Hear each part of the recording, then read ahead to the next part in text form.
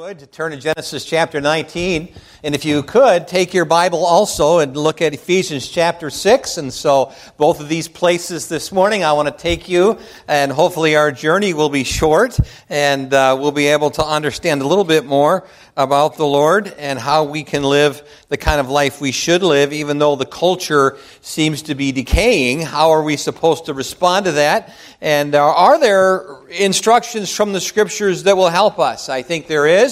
I want you to know that my intention this morning is to help you to understand and get a bigger picture of grace and understand God's grace and help us understand a little bit more of how we can use that grace. The Bible says in the book of Titus, and remember that Titus is given to us for instruction in the local church. I believe putting things in order, you need to have spiritual leadership.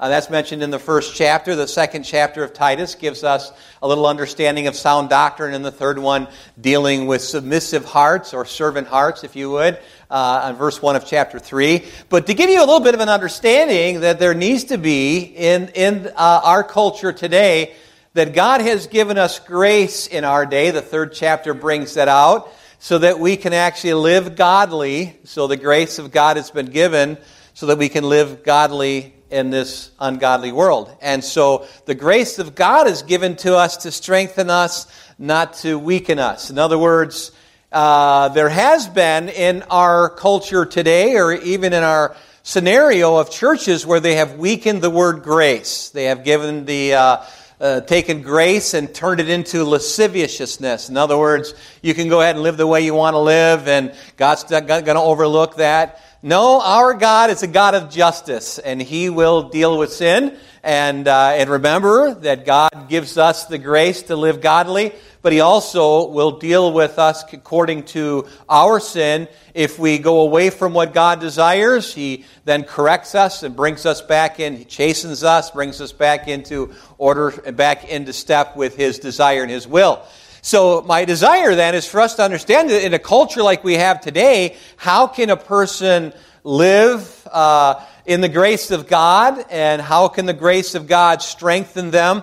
I think the Old Testament is given to us so that we can illustrate this and turn to it and see how there's three different areas in this particular section. We know that the three people have now come and they visited Abraham in his tent. Remember the scenario. Then he cries out on the behalf of Sodom and let there be just 10 righteous. Remember the story.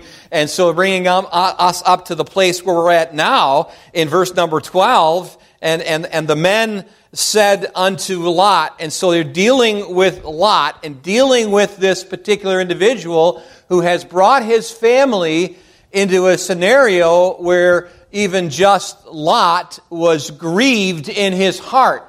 If we're living in a culture today that is, if you would, on the way here, I was listening to someone saying that it is post-truth. I've heard post-Christian. I've heard other terms used about our culture today. But seems like we're getting away from what is true. And how do we get back to that place? I really believe it is by the grace of God. And I hope you understand what His grace means and how that God can even use you in a culture like this to be able to be a light in our society, to be sound, sane, and sensible to the people that you're around. And so with that, I think it's good for us to understand a little bit more of the word grace and what the Bible teaches concerning it. So I just titled this, God's Grace in the Evil Day. During the late 1800s, there was an English evangelist named Henry Morehouse, and he had several trips to America to preach.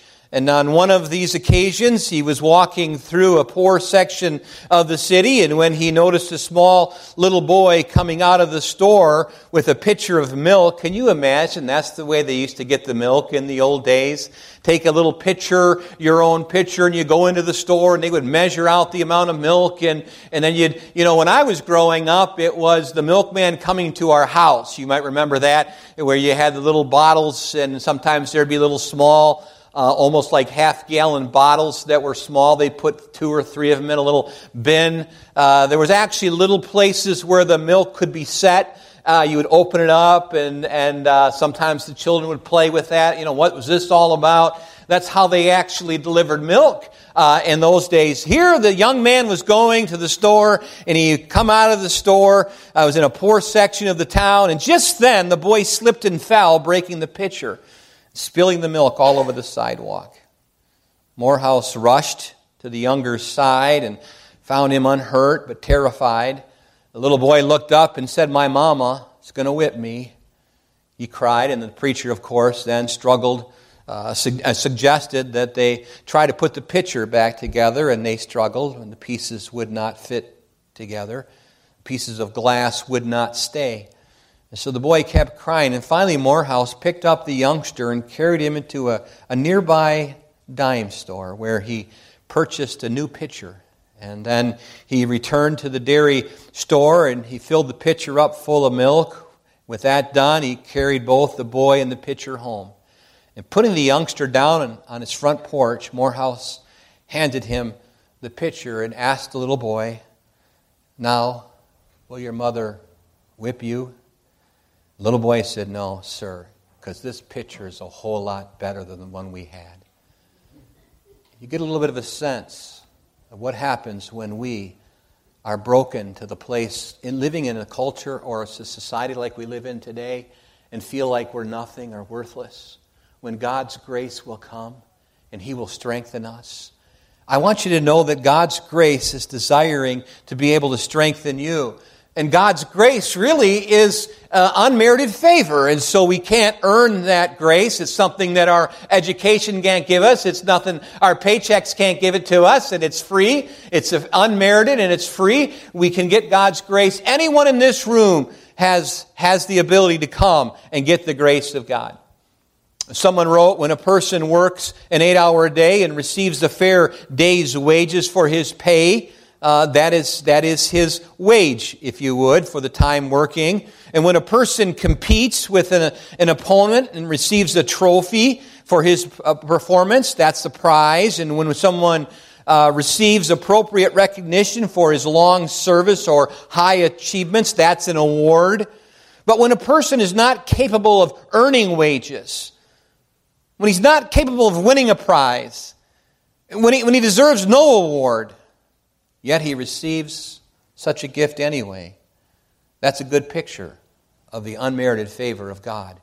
And this is what we mean when we're talking about the grace of God. And hidden, I really believe, in the Old Testament, among the pages of the Old Testament, in the story of Sodom and Gomorrah, we see God's amazing grace.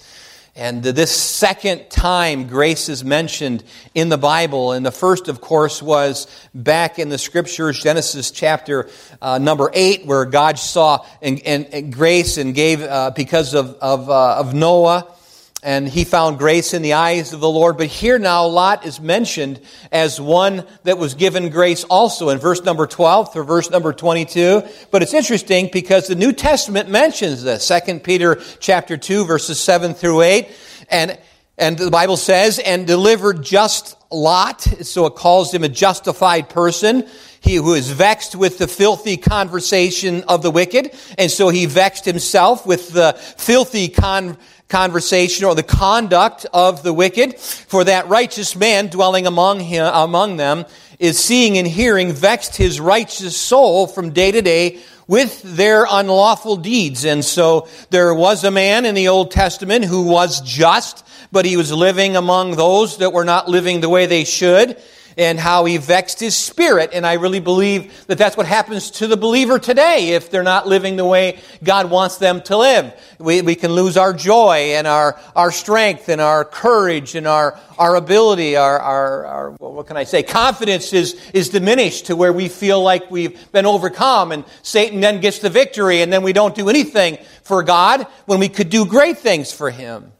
I think the Old Testament gives us a look into this understanding of grace. And I really believe that today, because we're living in a wicked culture, that we need to have the power of the Almighty God. I really believe because of the wicked day in which we live in, and Paul mentions this in Ephesians chapter 6. I had you turn there in your Bibles if you look at verse number 10. It says, "Finally, my brethren, be strong in the Lord and in the power of His might." The Bible is actually saying here that we ought to be strengthened in the power of God's might. And so I can be strengthened by His might.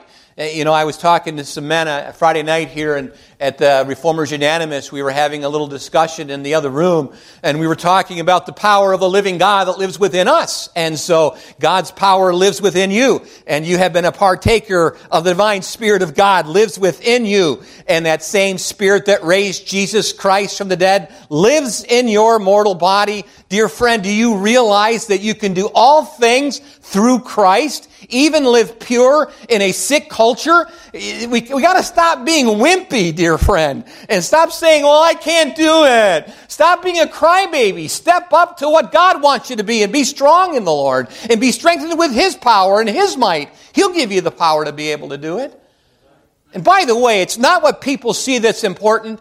It's what they don't see. Get into the prayer closet and spend time with God. How are your devotions, dear friend? And how are you going to be able to be strong in the Lord if you're not in the Scriptures all week long? How are you going to be able to be strong if you're not in prayer with God? You're not going to be able to.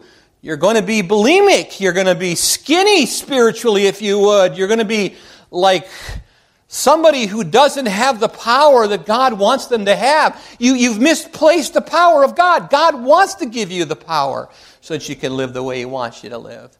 Finally, my brother, be strong in the Lord and in the power of His might. Look what it says. Interesting, in verse number 11, put on the whole armor of God, that ye may be able to stand, therefore, against the wiles or the methods of the devil. For we wrestle not against flesh and blood, but against principalities, against powers, against the rulers of the darkness of this world, against spiritual wickedness in high places. What's that talking about? That's talking about the day in which we live. It's interesting because it says in verse number 13, wherefore take unto you the whole armor of God, that you may be able to withstand in what?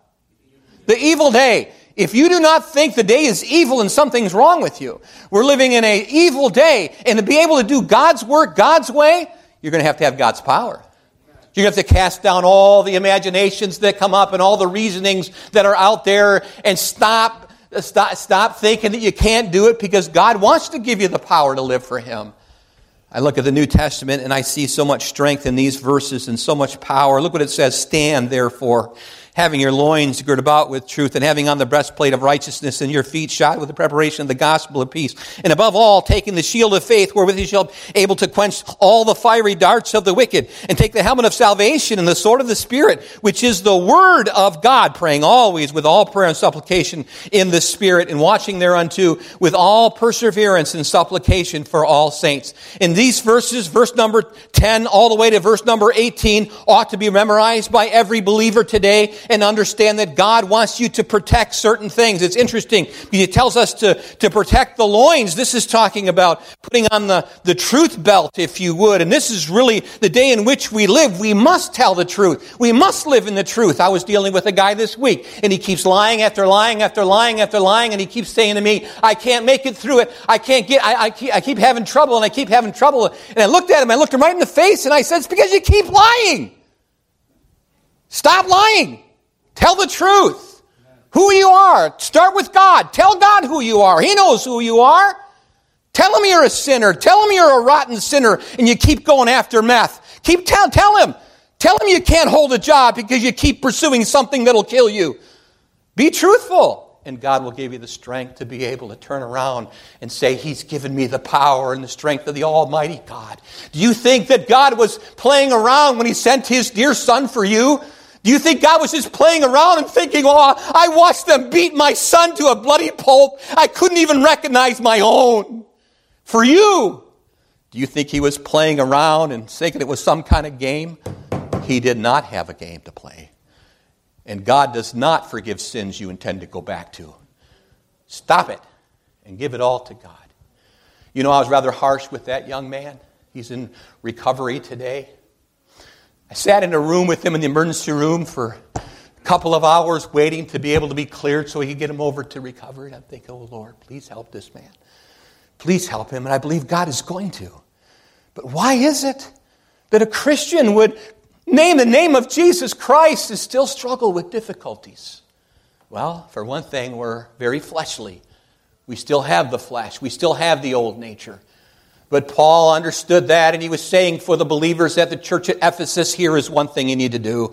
Put on the belt of truth and start telling the truth, because that's where it all begins. Keep your loins girt about with the purity of being truthful. It's interesting because he goes a little further. He's dealing with the heart. The heart is protected by the breastplate of righteousness. And so we understand that the chest needs to be guarded, and we need to guard that. It talks about having, of course, the feet protected by the gospel of peace. It talks about how we ought to have our body protected by the shield of faith. It talks about how we can protect our minds and our brain with the understanding of salvation. It talks about how we ought to protect our usefulness, if you would, through the Scriptures, and how we can protect ourselves through prayer. And all of that is marked in here. But we look back at the Old Testament, and they didn't have any of that understanding, but we do today. I think it's important for us to see that hidden among the pages of the Old Testament story is Sodom and Gomorrah. There is a truth about a believer who was there and then delivered just Lot, vexed with the filthy conversation of the wicked, but God still delivered him. The thought this morning then, will they find grace in the story of your life? Will in the end they say, my dad or my mom went a certain way, or my son or my daughter went a certain way, but God had grace upon them. And God gave them the strength to say yes instead of no, and they said yes to the Lord. 2 questions. Has grace come to you?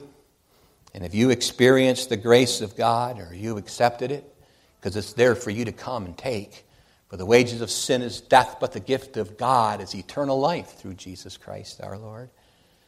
So the first thing I want you to see in verses 12 through 14, if you would, of Genesis chapter 19, is the offer of God's grace expressed.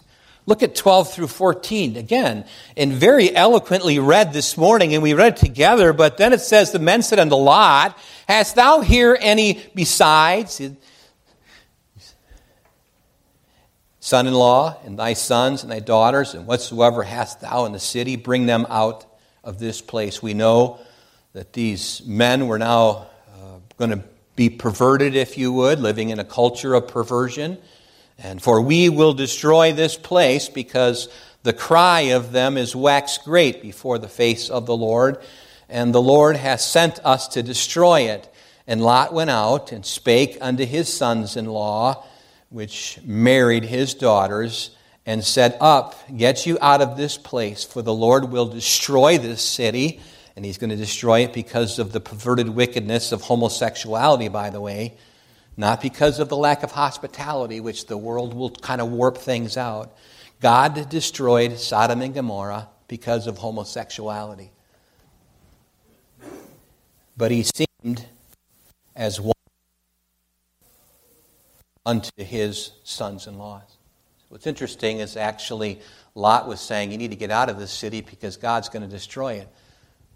But they looked at their dad, basically, or their father-in-law or whatever, and he's just blowing smoke. He's a little upset. You know, he's one of those fundamental, independent, Bible-believing Christians that always quote Scripture all the time. You know, they're kind of bent in their attitude, you know. No, we know the truth, and the truth has set us free. And we know that time is short, and the sands of the hourglass are about to dissipate. And the Christians will be removed from this earth, and that will happen. And because of us knowing that, and God revealing it to us, we have a little more passion than the average person on the earth, because we know of what's to come. And it's interesting is when we yield to God, that God gives us the strength. And so the first thing I think that ought to be understanding here really is the reach of His grace. That the Bible says, and very clearly, that the favor was shown to Lot and his family in the verse. Hebrews chapter 2, verse number 9 says, but we see Jesus, who was made a little lower than the angels for the suffering of death, crowned with glory and honor, that he, by the grace of God, should taste death for every man. And so we know that God has actually sent His Son to taste death for every person. And it's not just for those that we call, some people may call the elect or whatever. There may be a person that says, well, there's only certain people that are going to be saved. Tell that to God. God actually says in His Word that it's for every single person. Every person that can hear me this morning, God's grace is for you. But we see Jesus, who was made a little lower than the angels for the suffering of death, crowned with glory and honor, that He, by the grace of God, should taste death for every man. So that's the reach of His grace. The reason for His grace, there seems to be a cry that God hears that man can't.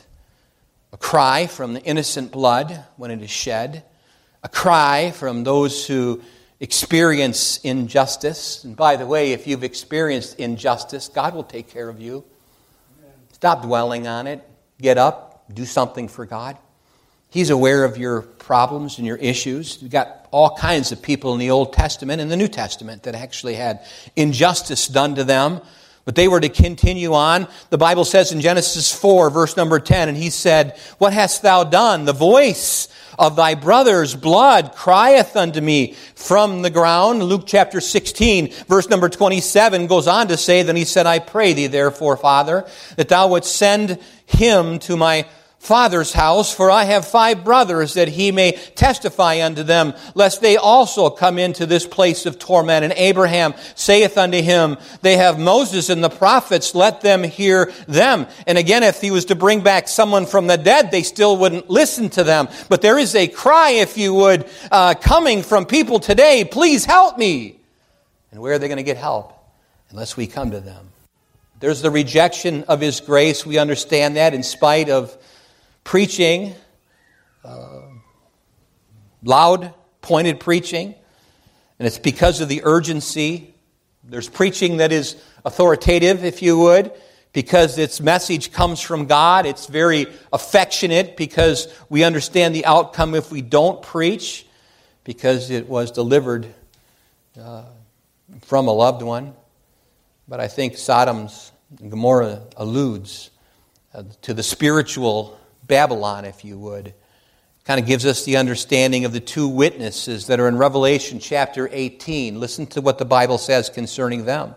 "And after these things I saw another angel come down from heaven, having great power, and the earth was lightened with his glory. And he cried mightily with a strong voice, saying, Babylon the great is fallen, and is become the habitation of demons," or devils, "and the hold of every foul spirit, and the cage of every unclean and hateful bird. And for all nations have drunk the wine of the wrath of her fornication, and the kings of the earth have committed fornication with her. And the merchants of the earth are waxed rich through the abundance of her delicacies. And I heard another voice from heaven saying, Come out of her, my people, that you be not partakers of her sins, that you receive not her plagues, for her sins have reached unto heaven, and God hath remembered her iniquities." Dear friend, God knows what is going on this earth. And my desire this morning is for us to understand that we must separate ourselves from the wicked things of this world and live pure before God. And how do we do that? We need to equip ourselves to understand that God can give us the strength when we guard the belt of truth and the breastplate of righteousness and the helmet of salvation and our feet shod with the preparation of the gospel of peace and the sword of the Spirit. And praying always with all prayer and supplication. God gives us the tools. He gives us the weapons. And we can live godly in this corrupt world. But we need the grace of God. We need the grace of God. Remember what the Bible says in Revelation chapter 11, verse number 3. It says, "And I will give power unto the 2 witnesses. And they shall prophesy 1,260 days clothed in sackcloth. These are the 2 olive trees." I think it's talked about them in Zechariah chapter 14. "And the 2 candles standing before God of the earth," also mentioned in Zechariah. I believe it is one of the most incredible minor prophets.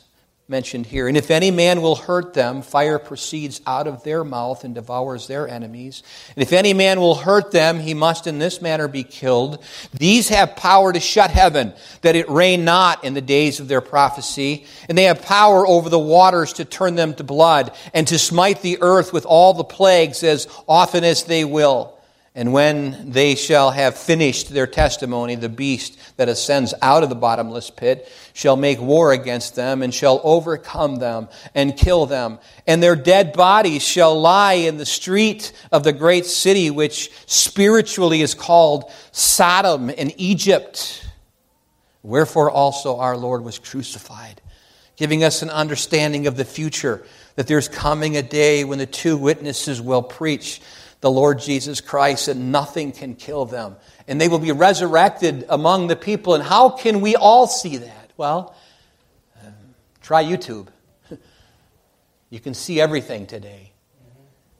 It's amazing what we have as far as cameras and what we're viewing, what our eyes see today. At times like these, we need to call upon God for His grace and say, Lord, help me to live the way you desire for me to live. Give me your grace that'll help me to live godly. By the way, that grace is not living loosely, dear friend. It's to live godly. He'll equip you to give you the power so you can be the kind of person He desires for you to be. Do you want to be honest? Do you want to walk upright? Do you want to be pure? That's all a desire that God gave you. And 1 John chapter 3, verse number 1 tells us that we can live. We've trusted in the Lord Jesus Christ, and He will give us the power to live pure and live godly.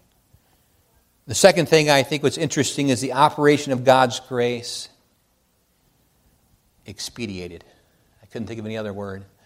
God's grace expediated. What I mean by that is that it is rushed to our need.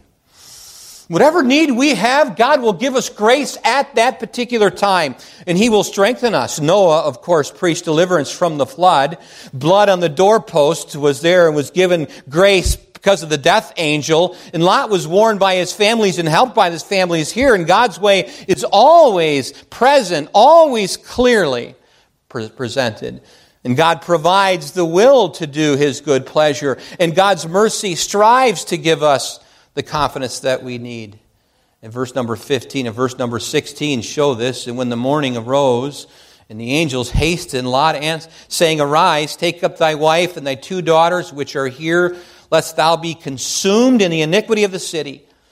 And while he lingered, I hate that, kind of looked around, figured out what he should do, because he had lived independent of God for a long period of time, and maybe you've done that.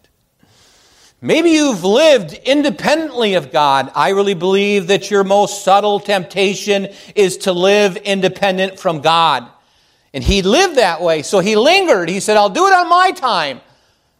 And the Spirit of God was prompting him to go. Look at verse 16. And while he lingered, the men laid hold on his hand, and upon the hand of his wife, and upon the hand of the two daughters. And the Lord, being merciful, compassionate unto him, that they brought him forth and set him without the city. So there was this desire to deliver, physically deliver. And I really believe that's what's going to happen to us, and we ought to comfort one another with these words. That there is still a rapture. It is a pre-tribulation rapture position. The Bible believes this and gives us an understanding of the truth. But when we talk about him, seeing then Jesus, I think there's more here in Hebrews that can be brought out. Hebrews chapter 4, verse number 14, seeing then that we have a great high priest that is passed into the heavens, Jesus the Son of God, let us hold fast our profession. For we have not an high priest which cannot be touched with the feelings of our infirmities, but was in all points tempted like as we are, yet without sin. So let us therefore come boldly unto the throne of grace, that we may obtain mercy and find grace to help in time of need. When I say that it is expedient, is that God can meet your need wherever you're at, whatever time you need Him, He'll come to you. If you humble your heart, He'll be there right now. Amen. I think about how that when I had to get my passport ready for traveling years ago, I had to go all the way to Chicago, and I asked them if they could, what do they call that, expedite it? Yeah. Expedite it. Expedia, isn't that like a same kind of word, but I can't find it in the dictionary because I looked up yesterday. So, but expedite. And so God's grace is expedited. And it comes to us at any time quickly. And let me share with you that I couldn't get my passport because it would take forever. And now you don't even need one. You just come into the country. You need one. Yeah, doesn't matter. But the last few administrations we had, it did count. And so I actually had to have mine expedited to me. Finally, it came in the mail, and it came in time for me to go.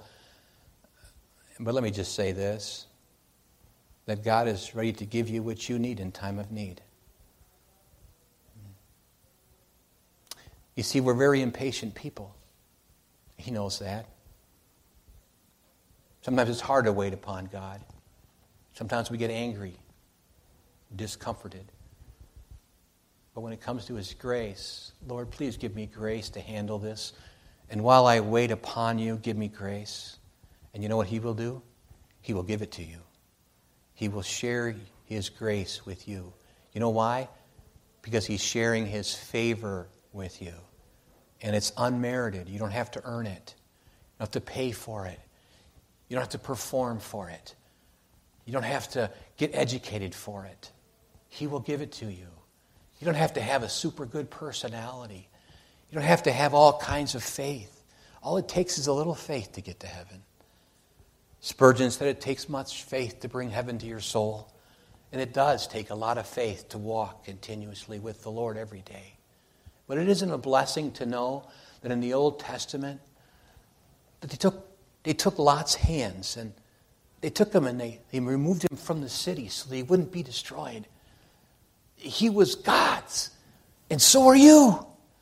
You say, well, I've lived a rough life, and I've lived life away from God. Well, come home. The water's fine. He's ready to dine with you. Come home to grace. God is there. Let us therefore come boldly under the throne of grace, that we may obtain mercy and find grace to help in time of need. And lastly, so we can go home, the outflow of God's grace experienced. I think it's interesting as we think about this because God's grace gives direction after experiencing God's grace. Doesn't just say, okay, now you're on your own. I have not been on my own since the age of 8. Jesus Christ has been with me every step of the way. And in times of being crushed and broken and confused, He was there for me, and He'll be there for you. I think about how we should never look back. But I want you to look at verse number 17, if you would, with me, and follow along. And it came to pass, when they had brought them forth abroad, He said, escape for thy life, look not behind thee. Neither stay thou in all the plain, escape to the mountain, lest thou be consumed. And Lot said unto them, O not so, my Lord. Behold, now thy servant hath found grace in thy sight, and thou hast magnified thy mercy, which thou hast showed unto me in saving my life. And I could not escape to the mountain, lest some evil take me and I die. Behold, now this is near to flee unto. It's a city that's closer, and it's a little one. Oh, let me escape thither. It's not a little one. Is it not a little one? And my soul shall live. Listen to what happens. And he said unto him, see, I have accepted thee concerning this thing also, that I will not overthrow this city, for thou hast spoken. What mercy. Grace shown even as he was showing grace. He even went a step further and said, I'll have even more grace for you. You can go to the city of your choice. Wow. That's how good God is. He's merciful. Haste thee, escape thither, for I cannot do anything till thou come thither. Therefore, the name of the city shall be called Zor, or this little, meaning a little city. So what do I draw from that? Verse number 17 tells us that we ought not to look back.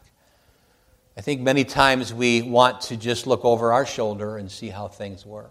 Remember Lot's wife and how she turned around and was turned to a pillar of salt? I remember reading about a church that actually put that on the back wall instead of having a clock. It just said, remember Lot's wife. So as people look back, they would see it. But I think about how we're not to look back. And Jesus said unto him, Luke 9:62, no man, having put his hand to the plow and looking back, is fit for the kingdom of God.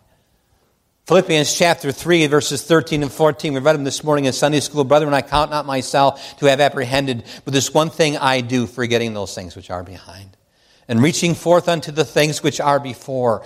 And I press toward the mark for the prize of the high calling of God in Christ Jesus.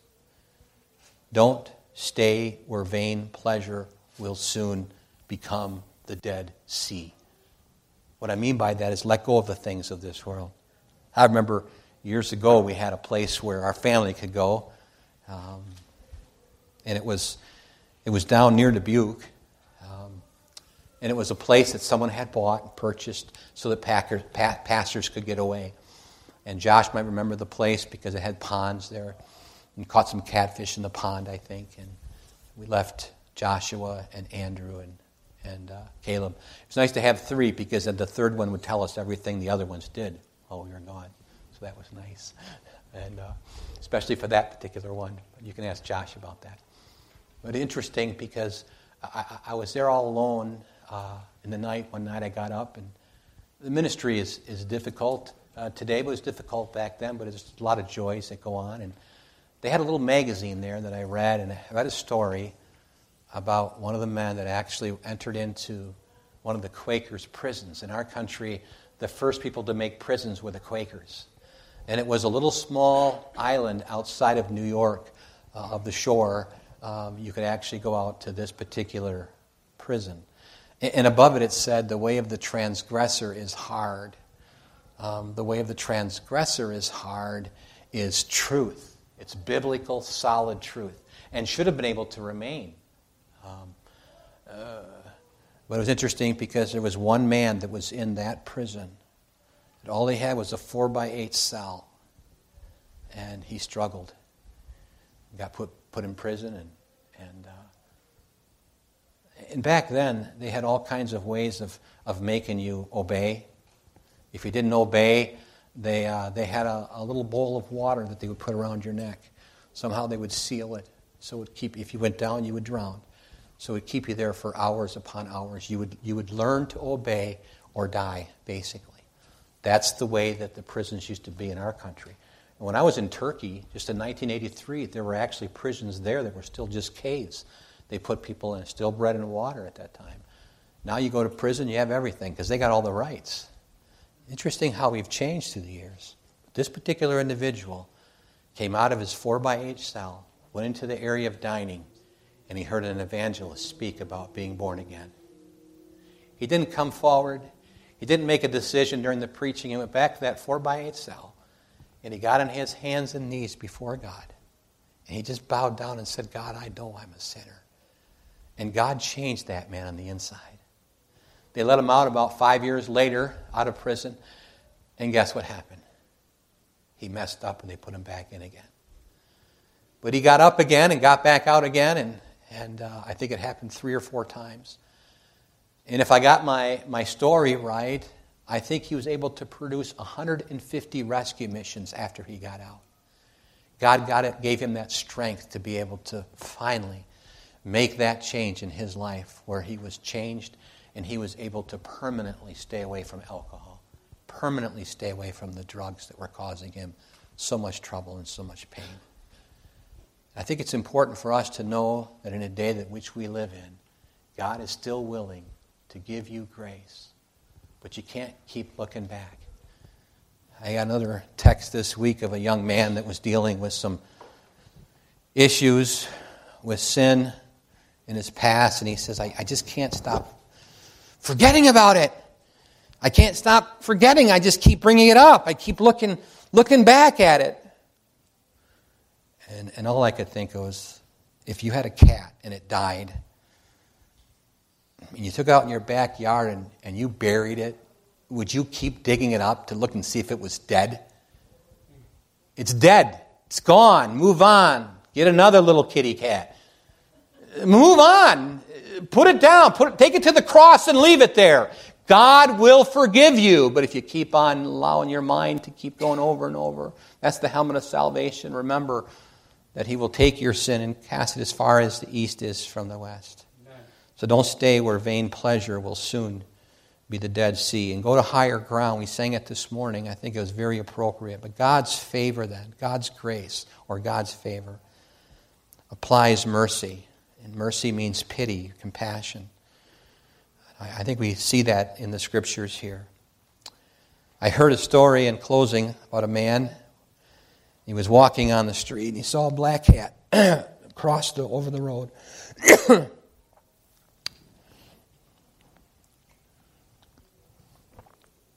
A man, as he was walking on the street, he saw a black cat crossing over the road.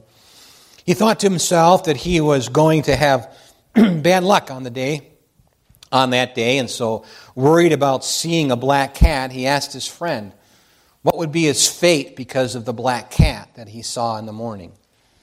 And his friend said, "It all depends on whether you're a rat or not." I think that's how we get sometimes. We get all worked up over things. And God's grace has already covered it. God's grace is already there. Don't you love the word grace? Boy, I need it. And it's there in time of need. In a culture like we have today, I just can't believe the wickedness. Sometimes I think, Lord, how much more can you take? How much more can we take as His people? Well, He knows. He's coming soon. I think that God's grace brings acceptance. Look at verse 21. He said unto him, "See, I have accepted thee concerning the thing also, that I will not allow this city for overthrow this city, because you have spoken." But God's favor also provides complete deliverance, because it says, "Haste, escape thither, for I cannot do anything till thou be come thither." That's why I believe that the trumpet's about to sound. And before we have the judgment seat of Christ, we'll be raptured up into the presence of God. The Bible actually says that we will meet Him in the air. It's not the second coming, it's two events. The second coming will take place 7 years later. Right now we're looking to Jesus. We know He's the author and the finisher of our faith, and we know He is the one that will deliver us. And He is the one that applies the grace to us. And we can find grace in the time of need when we come to Him. But until then, God give us the power and the grace, the ability to be able to be what we should be. Every head bowed and every eye closed this morning. I don't know where you're at spiritually. Maybe you've already put your faith and your trust in Jesus alone. Maybe you've put your faith and your trust in Him, but you've struggled. You struggled your whole life. God knows that. And maybe it's time for you to turn and grab His hand and continue your journey now. He's waiting for you to come. But maybe it's something else. Maybe it's going forward with believers' baptism, or maybe it's the next step is church membership or whatever. Why don't you come? It's time to make those decisions. We've got time this morning. It's not a huge crowd here this morning. It's a good group, and so you don't have to be embarrassed. You can just come. So with your heads bowed and your eyes closed, would you please stand with me? I'm going to pray, and as soon as I'm done praying, the invitation will begin. Father, I pray your Holy Spirit will guide and direct in Jesus' name. Amen.